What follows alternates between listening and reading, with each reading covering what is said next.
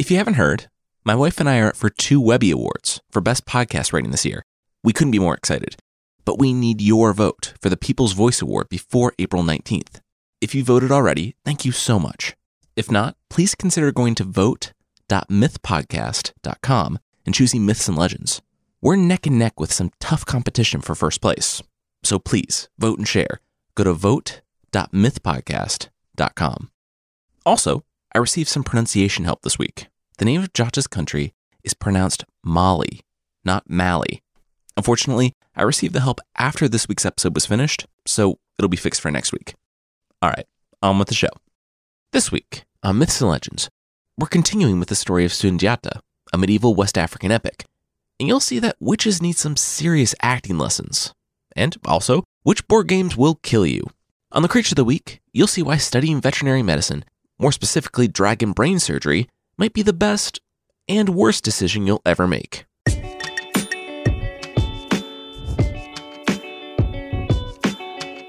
This is Myths and Legends, episode 106B, Bad Move. This is a podcast where I tell stories from mythology and folklore. Some are incredibly popular stories that you think you know, but with surprising origins. Others are stories that might be new to you, but are definitely worth a listen. Previously on Myths and Legends, Jata was conceived by supernatural circumstances with the king's second wife, Sogalan.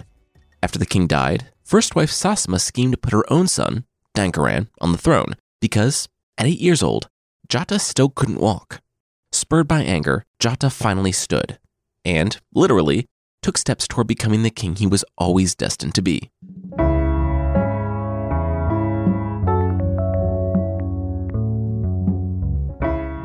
King Dankaran sat tall and straightened his royal clothes. The sons of the kings of Tabon, Sibi, and more were expected at any moment, and this was his first official meeting as king with other royalty. Needless to say, he was nervous. At last, the time came. And the time passed. Dankaran looked to his ministers. The old men shrugged. They had no idea where the princes were. The court sent servants to fetch an update and to see if they'd been waylaid on the road. Soon, the servants returned but refused to speak in front of the king, wanting, instead, to share with the ministers in private. After 5 long minutes, the ministers returned, wringing their hands as they nervously addressed the king. The princes were not coming to see him after all. The king was confused. None of them were coming to Mali?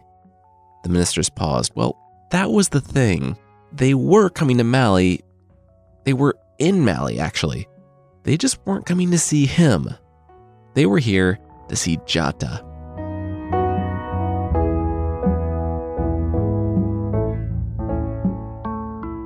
Word spread quickly after Jata had stood and bent the iron rod, and Jata moved quickly. Having spent 8 years on the ground, he bounded with unprecedented and newfound strength. He learned to hunt and quickly received the title of Simban, or Master Hunter. Sogalan, his mother, realizing that she was actually raising the child of prophecy that she always hoped she was, imparted to him the knowledge of magic. Jata's griot never left him either, and the young man continued giving him the education worthy of kings.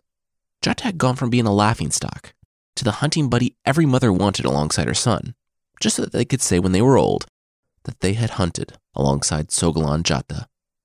While he used the name his father had given him, he went by his mother's name, and in taking back the name the queen mother had used to shame him, Sogalan Jata rose above and wore it with pride.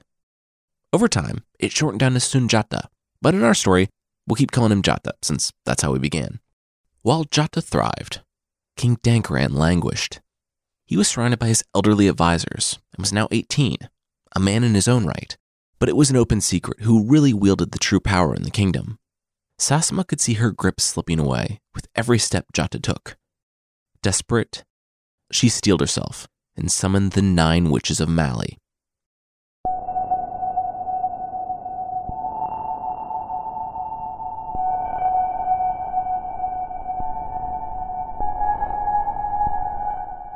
She wouldn't have heard them if they didn't want her to. Sasma woke with a start, shot up in bed, and took in the 18 eyes staring back at her from the darkness. The 9 witches of Mali stood surrounding her bed. Sasma, though likely deeply creeped out that 9 witches had appeared in her bedroom didn't show it. Instead, she boldly asked the witches who ruled the night, the nocturnal powers who could put an end to life, to help her. She needed to kill Jata, son of Sogolan, while she still could, before he grew any stronger. In return, she could supply them with grains, cows, rice, and hay. The old woman in the middle laughed. Life hung by a fine thread. The queen's hate had a cause, but so must Jata's death. They would need more of a reason than cows, rice, and hay, though they would absolutely still take the cows, rice, and hay. They might be otherworldly agents of the night, but they weren't about to turn down free cows. Basically, Jata had done nothing wrong to anyone, and unless they had a reason, it would throw things out of balance to just knock him off without cause. The queen thought about the roadblock, perhaps a little annoyed that the witch assassins were suddenly getting so zen, and came up with an idea. Jata was out of control. He was a ruthless young man who would destroy the kingdom if he took over. If the witches needed proof, they should go see for themselves. If they went and picked vegetables from Jata's mother's garden, he wouldn't have any respect for their age or hunger. He would beat them all the same. The witches looked to each other and agreed. They would go to the vegetable patch the next evening at sundown and see just how vicious Jata could be. The queen mother smiled and told them that before they left, she would walk them down to the granary and stables herself, so they could take the first part of their payment. She rose from bed and turned to get dressed, but when she turned back around, the witches had gone all Batman on her and disappeared into the darkness of the night. She was alone, again, in her room.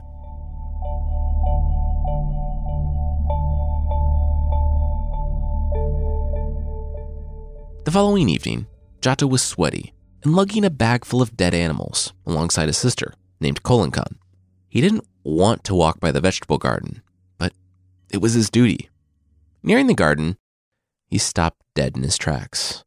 There were 9 elderly women pulling vegetables from the ground and stuffing their faces, taking as much as they could and shoving more into bags. One looked up when she saw Jata staring at them and screamed to the others, "Oh no! Ladies! Our thievery has been discovered! We, so many hungry and helpless old women, have been caught stealing right now. Let us all run away without remorse." Jata rolled his eyes as the 9 old women bolted, but in a few bounds, he was standing in front of them, commanding them to stop. This was the garden of the wife of the late king. It belonged to everyone. The old woman stood stunned as he inspected their bags, seeing who needed more and topping them off. He commanded that the next time they had too little, they were to come back to this garden to restock. Tell their friends, too. He and his mother could always plant more. He wouldn't have people starving when there was food right here. The women looked to each other in confusion, and finally, their leader spoke up with a sigh.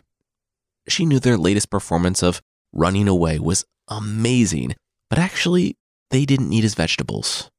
It was just a test.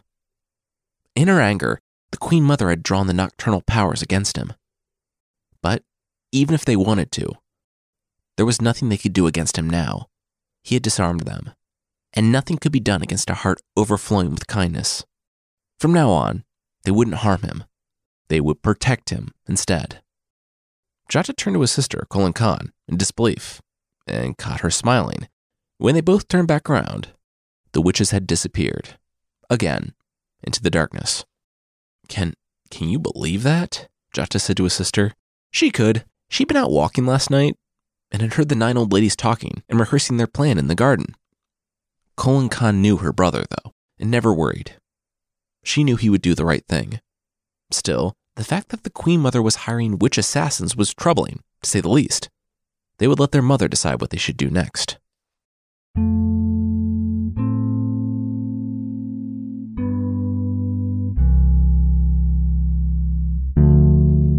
Sogolan knew the Queen Mother. She hated the Queen Mother. As the first wife of the king, Sasma had made Sogolan's life terrible since the day she joined the household. However, there was no option. Sogolan didn't care about herself. She cared about her children, and the children of the king's third wife, who had died of an illness a couple years back. Sogolan had taken her son under her protection.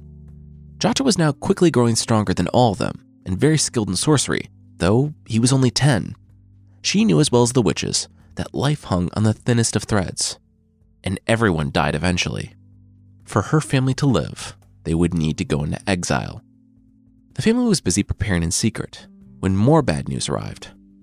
The Queen Mother had learned that her 9 witch friends had skipped town, and so since she was in between magical attempted murders, she decided to take a quick pot shot at Jota. He woke up one morning to learn that his griot, the man matched to him by his father and selected to be his source of wisdom when he took over the throne, had been called away to a foreign land by the king himself. Soghulon tried to keep him from going, but in his rage, the 10-year-old Jota pushed his way to appear before the 18-year-old King Dankaran. Even though he was a full head taller than the boy, Dankaran cowered. Jota glared. Dankaran had taken his inheritance, his name, and his throne, and even though Jota was leaving, he would return. Those words rocked Dankaran to his core. He tried to respond to the 10-year-old shouting veiled threats at him, but he couldn't. The boy spoke with such power, a power that Dankaran knew he would never have. Jota left, and Sasma found the king minutes later, sitting speechless. She tore into her son, saying that he wasn't a king, he wasn't even a man, if he was going to let a boy talk to him like that. Dankaran clenched his jaw. It had been years of this. Years of his mother browbeating him. Years of hearing how amazing Jota was. How he was the king of prophecy.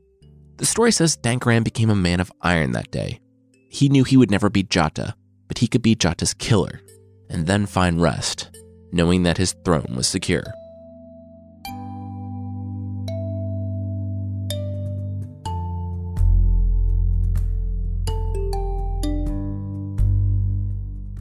We'll follow Jota and his family into exile, but that will be right after this.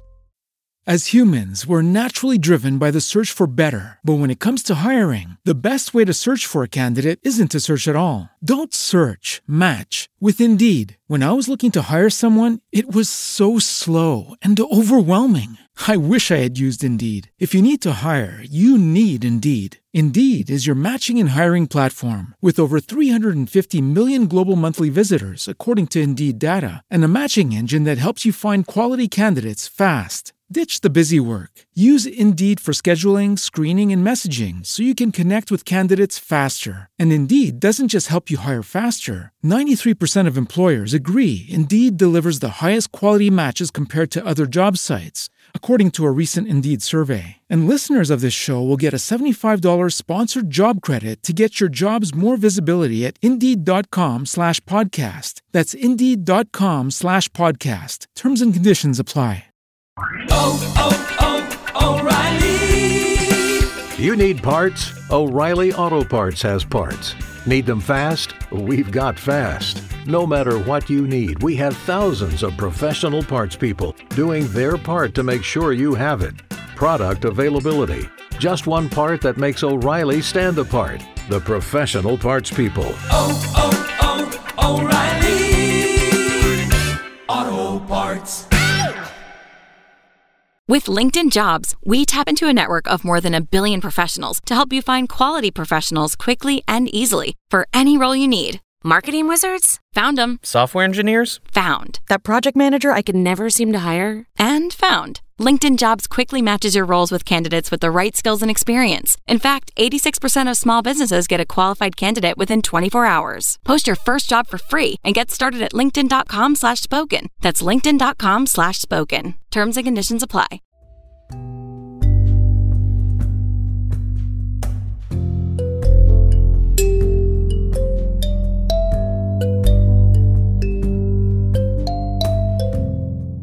The labyrinth loomed before Jota. At just 14, he was the pride of his mother and the companion of the children of the king of Djiba. They had been moving from place to place, avoiding the knives that lurked in the night. They had been in Djiba for 3 months, longer than they had stayed in any other place. The king was a sorcerer, one who hid in the center of the labyrinth that was impenetrable unless you had been summoned by the king. And Jota had just been summoned by the king. There was some form of sorcery at work in that place, because Jota walked straight to the center. In the months beforehand, he had heard stories of servants that fell out of favor with the king, getting lost and emerging days later, dehydrated and nearly dead. Stories of children who entered on a dare and never returned. The king sat in his chair, a black form hemmed by the fire behind him. Just the other day, Jota's sister had bragged to the king's daughter, saying that her brother had also been trained in sorcery. He was the lion, Mali's prophesied king. The next day, Jata had been startled awake by a message from the king's enclosure. The king wanted to see him. The old man chuckled and asked Jata to sit for a game. And because when a sorcerer king who lives in the center of an impenetrable labyrinth asks you to sit, Jata sat. Jata could barely find the man's eyes, faintly glowing in the shadows of the fire. The king informed Jata that it was a great pleasure of his to invite noteworthy guests to play a game of Wari with him. If they didn't want to play the game, they were welcome to leave and try to find their way out.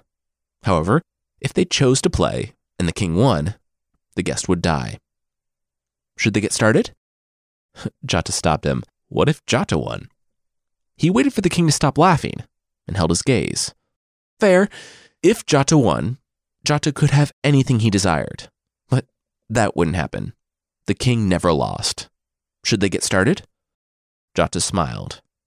Absolutely.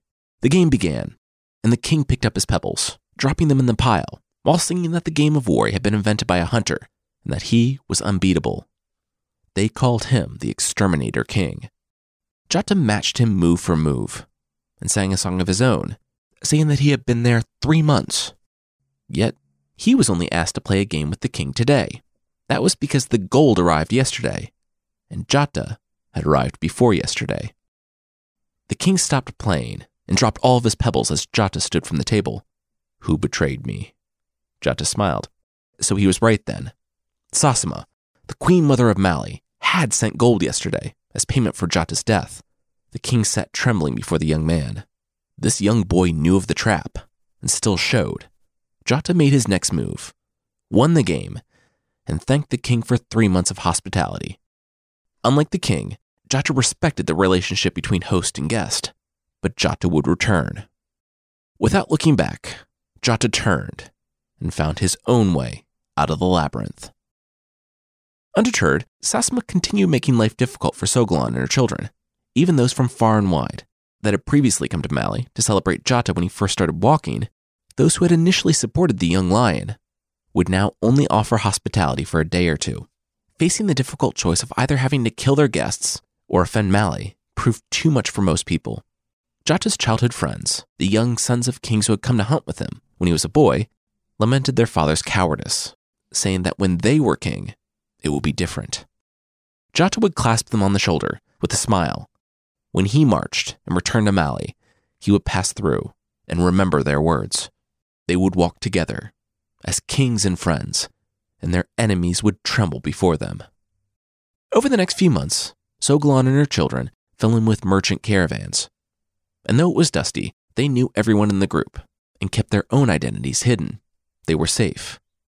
Carefully, they made their way to Ghana, where they presented themselves to that king, one who wanted to help them more than the others.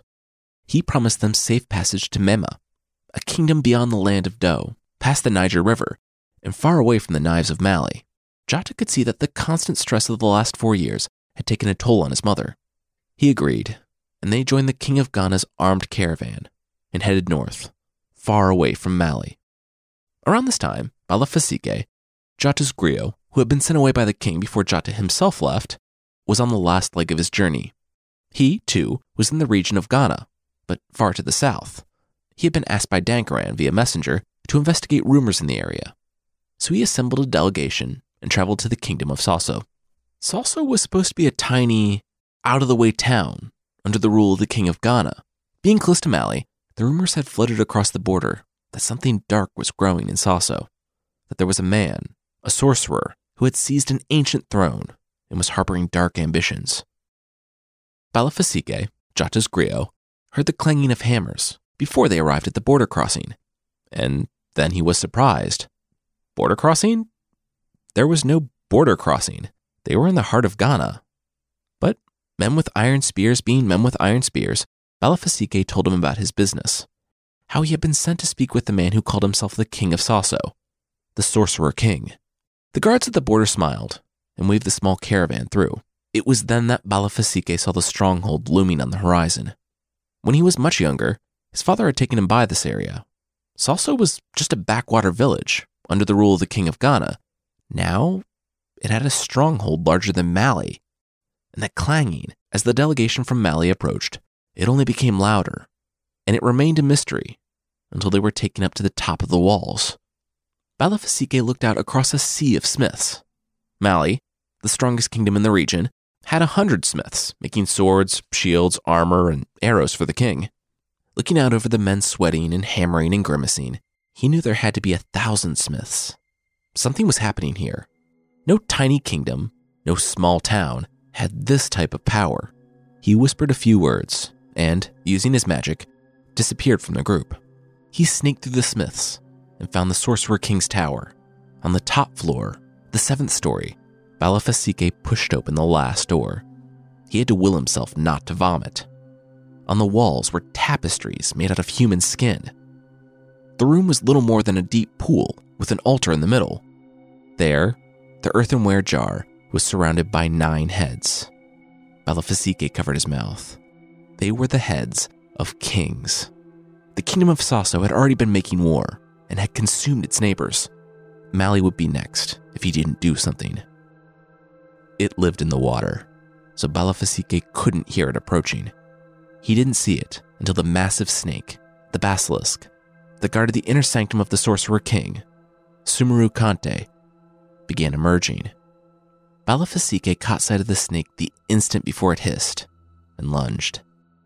But that was enough. With his magic, he froze the snake mid-strike and used its body as a bridge over the water to investigate the rest of the room. He passed the heads. They represented powerful kingdoms. As powerful as Mali, he inspected the weapons decorating the walls. The 3-edged knives, the curved swords. Then he noticed another platform. On it sat a drum. Balafasique could feel the magic pulsing from it. This was something special. He looked back at the preserved heads. He had an idea. As a griot and sorcerer, he had a love for music, and he knew that drums had power. He also knew it was a risk, but maybe the kings knew something. Maybe the dead could talk. Maybe they could tell him how to defeat Sumeru Kante. Balafasique began to play the drums, and, slowly, the faces of the severed heads began to move. One by one, they blinked and gasped awake. It was working. Balafasique was about to ask them what had happened when he felt it. A grip like iron stayed his hand. He spun around, and Sumeru Kante, the Sorcerer King, stood behind him in his inner sanctum.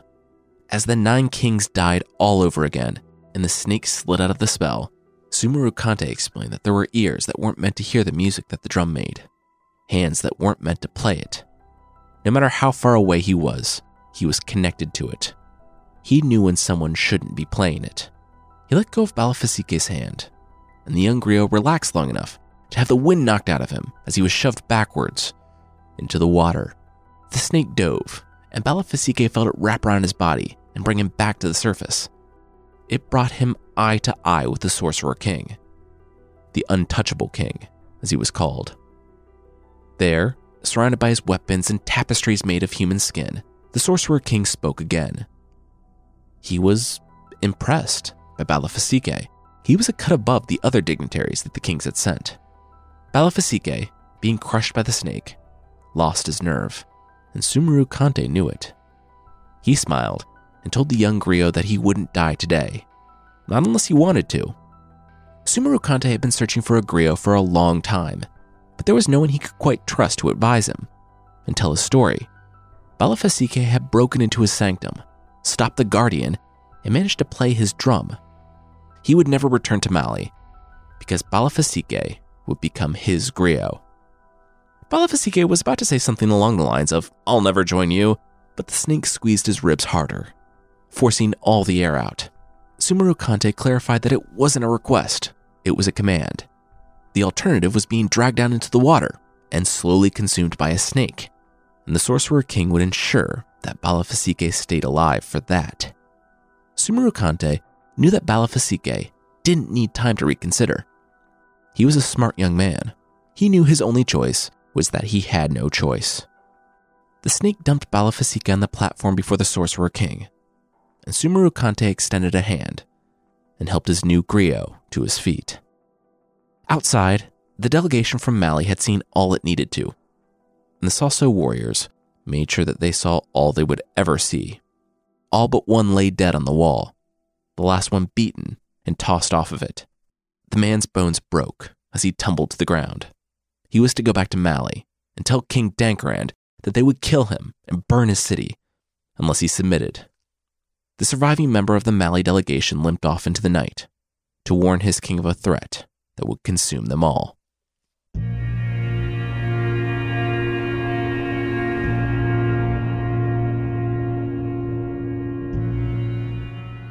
It was 3 years later. An 18-year-old Jata was leading warriors into battle alongside his half-brother. They had found the land of Mema, far beyond the land of Do, where the Sorcerer King was only a rumor, a boogeyman that haunted the stories of children. The king of Ghana had sent Jata and his mother to Mema for 2 reasons. Sogolon needed to recover from the stress of constantly fearing the usurper's knives, and the king of Mema didn't have a son. He didn't have any children for that matter. He was looking for an heir. And the king of Ghana had taken a liking to the boy named Jata, the young lion, this king in exile. And it went exactly as the king of Ghana hoped. Jata proved himself on the battlefield and in the courts. He became a favorite of not just the king of Mema, but the people of Mema as well. It took 3 years, but Jata worked his way up to be the king's viceroy, the one who ruled when the king was away.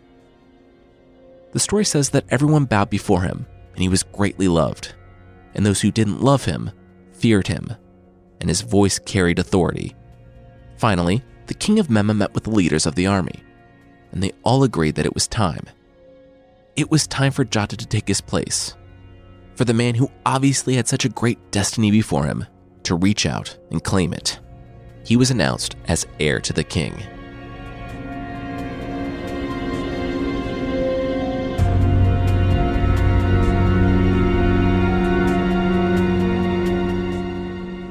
People wept among the ashes of Niani, the place that had once been the magnificent capital city of Mali. It started 3 years ago, when a member of the Mali delegation to Sosso died, warning King Dankarand of the Sorcerer King. King Dankarand, at the advice of his mother and advisors, immediately submitted to Sumeru Kante. Mali became a client kingdom and started paying for the warriors that kept them prisoners. Over time, the people began to chafe under the new rule, and even Dankarand began to grow angry. The resistance found fuel when the nephew of the Sorcerer King defected. The Sorcerer King, husband of 300 wives, apparently desired his smart and skilled sorceress of a niece. He captured and imprisoned her, and her husband fled to Mali, the most powerful of the kingdoms, under the thumb of the untouchable king. Dankarand sent warriors, and the resistance sent word to the other cities and their remaining kings. While the Sorcerer King had never truly been challenged after Mali submitted, that didn't mean he stopped building his war machine. Not tolerating any level of dissent, he didn't listen to their pleas or entertain any idea of autonomy. Instead, he sent his own warriors and burned Niani, the capital city of Mali and birthplace of Jata, to the ground. Dankarand, it turned out, fled south before the fighting even started. There was, however, a group that did not want to follow their cowardly king into exile, who didn't want to abandon their homes, even though they were nothing more than ruins and ash. The resistance that remained in the ruins consulted seers and soothsayers, who said that for Mali to rise from the ashes of defeat, the rightful king, the man with 2 names, would have to return. The elders, the people who had once sat on the council, knew who the soothsayers spoke of. They spoke of Magan Jata, the name given to him by his father, of Sogolon Jata, the shameful name given to him by the people that hated him, but the title he claimed for his own. They spoke of Sun Jata, the lion child.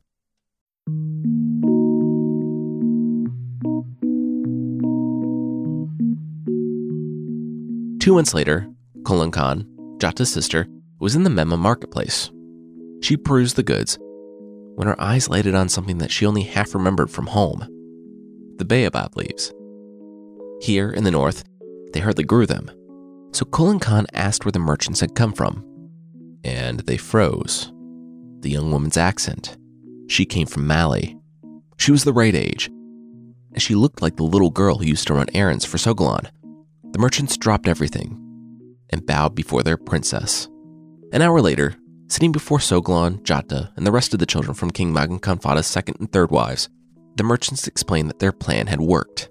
The merchants had set out in all directions from Niani, the city that used to be Mali's capital.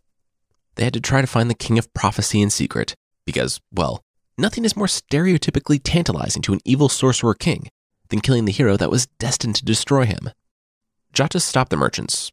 What did they mean when they said Niani used to be Mali's capital? The merchants hung their head. They meant exactly that. Niani was no longer the capital because Niani didn't exist. It was nothing but ruins and ash. That was why they were here. Sumeru Kante, the untouchable sorcerer king, had destroyed their home. But the war raged on. His nephew led the resistance. The merchants saluted Jata.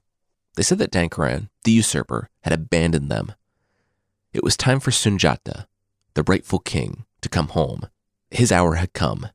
The words of the prophets would come to pass. The throne of his fathers awaited him. And that was when Sogalan collapsed.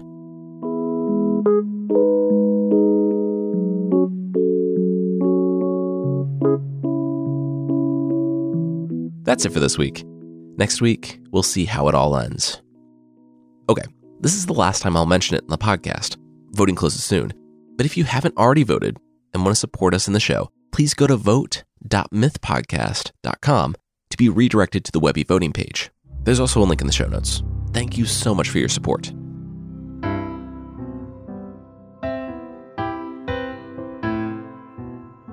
The creature this time is the Ethiopian dragon, from Ethiopia. Well, it's actually from the stories of Ethiopia that Europeans told in the Middle Ages. It dates as far back as ancient Greece, where there were rumors of a ferocious, 180-foot-long monster with double wings that was actually pretty cool towards humans. The Ethiopian dragons preferred elephants. Apparently, humans and dragons of Africa would live in peace together. The humans hardly made enough of a meal, and then they would band together and attack the dragons. It probably wasn't even worth the hassle. The elephants never forgot, but that didn't matter if you ate them. Apparently, elephants in Ethiopia are kind of rare, and the dragons, getting hungry, would find it difficult to fly hundreds of miles to maybe find a meal. They found a solution in tearing up some trees out of the ground, getting more hungry dragon buddies, and then wrapping themselves up as a dragon raft, taking a nap, and drifting down the coast until they found a meal. So yeah, the dragon, mythology's greatest monster other than Zeus, can be a friend to humans. The Ethiopian dragon occasionally hunted for humans too. If it caught something that wasn't an elephant, it would just drop it off at a nearby village. And it doesn't steal or sit on massive gold hoards and deliver sociopathic speeches like Smaug. But because we're humans and we can't have nice things, we absolutely found a way to ruin this relationship. I don't know how he discovered this, but Ethiopian dragons do have a special stone that gives humans the ability to fly, grants us special powers, and heals illnesses. And the dragons would have been more than happy to give the stone to humans if it wasn't part of their brains. If a village came down with the plague, the village elder would approach the dragon with the village's best elephant that had been heavily dosed with a sedative, because it's not even as simple as just killing the dragon and digging the gemstone out of its brain. The stone only works if it's removed while the dragon is alive. So not only do you have to hope you got the dosage right to knock out a 180-foot-long dragon, but then you need to act quickly and do some dragon brain surgery and gently remove the stone. And then, I guess, just leave forever, because there's no way this ends well for you when that dragon wakes up after a light lobotomy with a massive headache, and you're just zipping around the sky with a piece of its brain.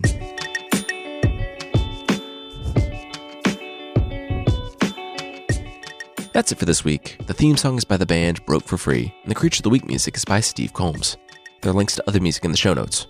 Today's episode was written by me, Jason Weiser, and produced by Carissa Weiser. Thanks so much for listening, and I'll see you next time.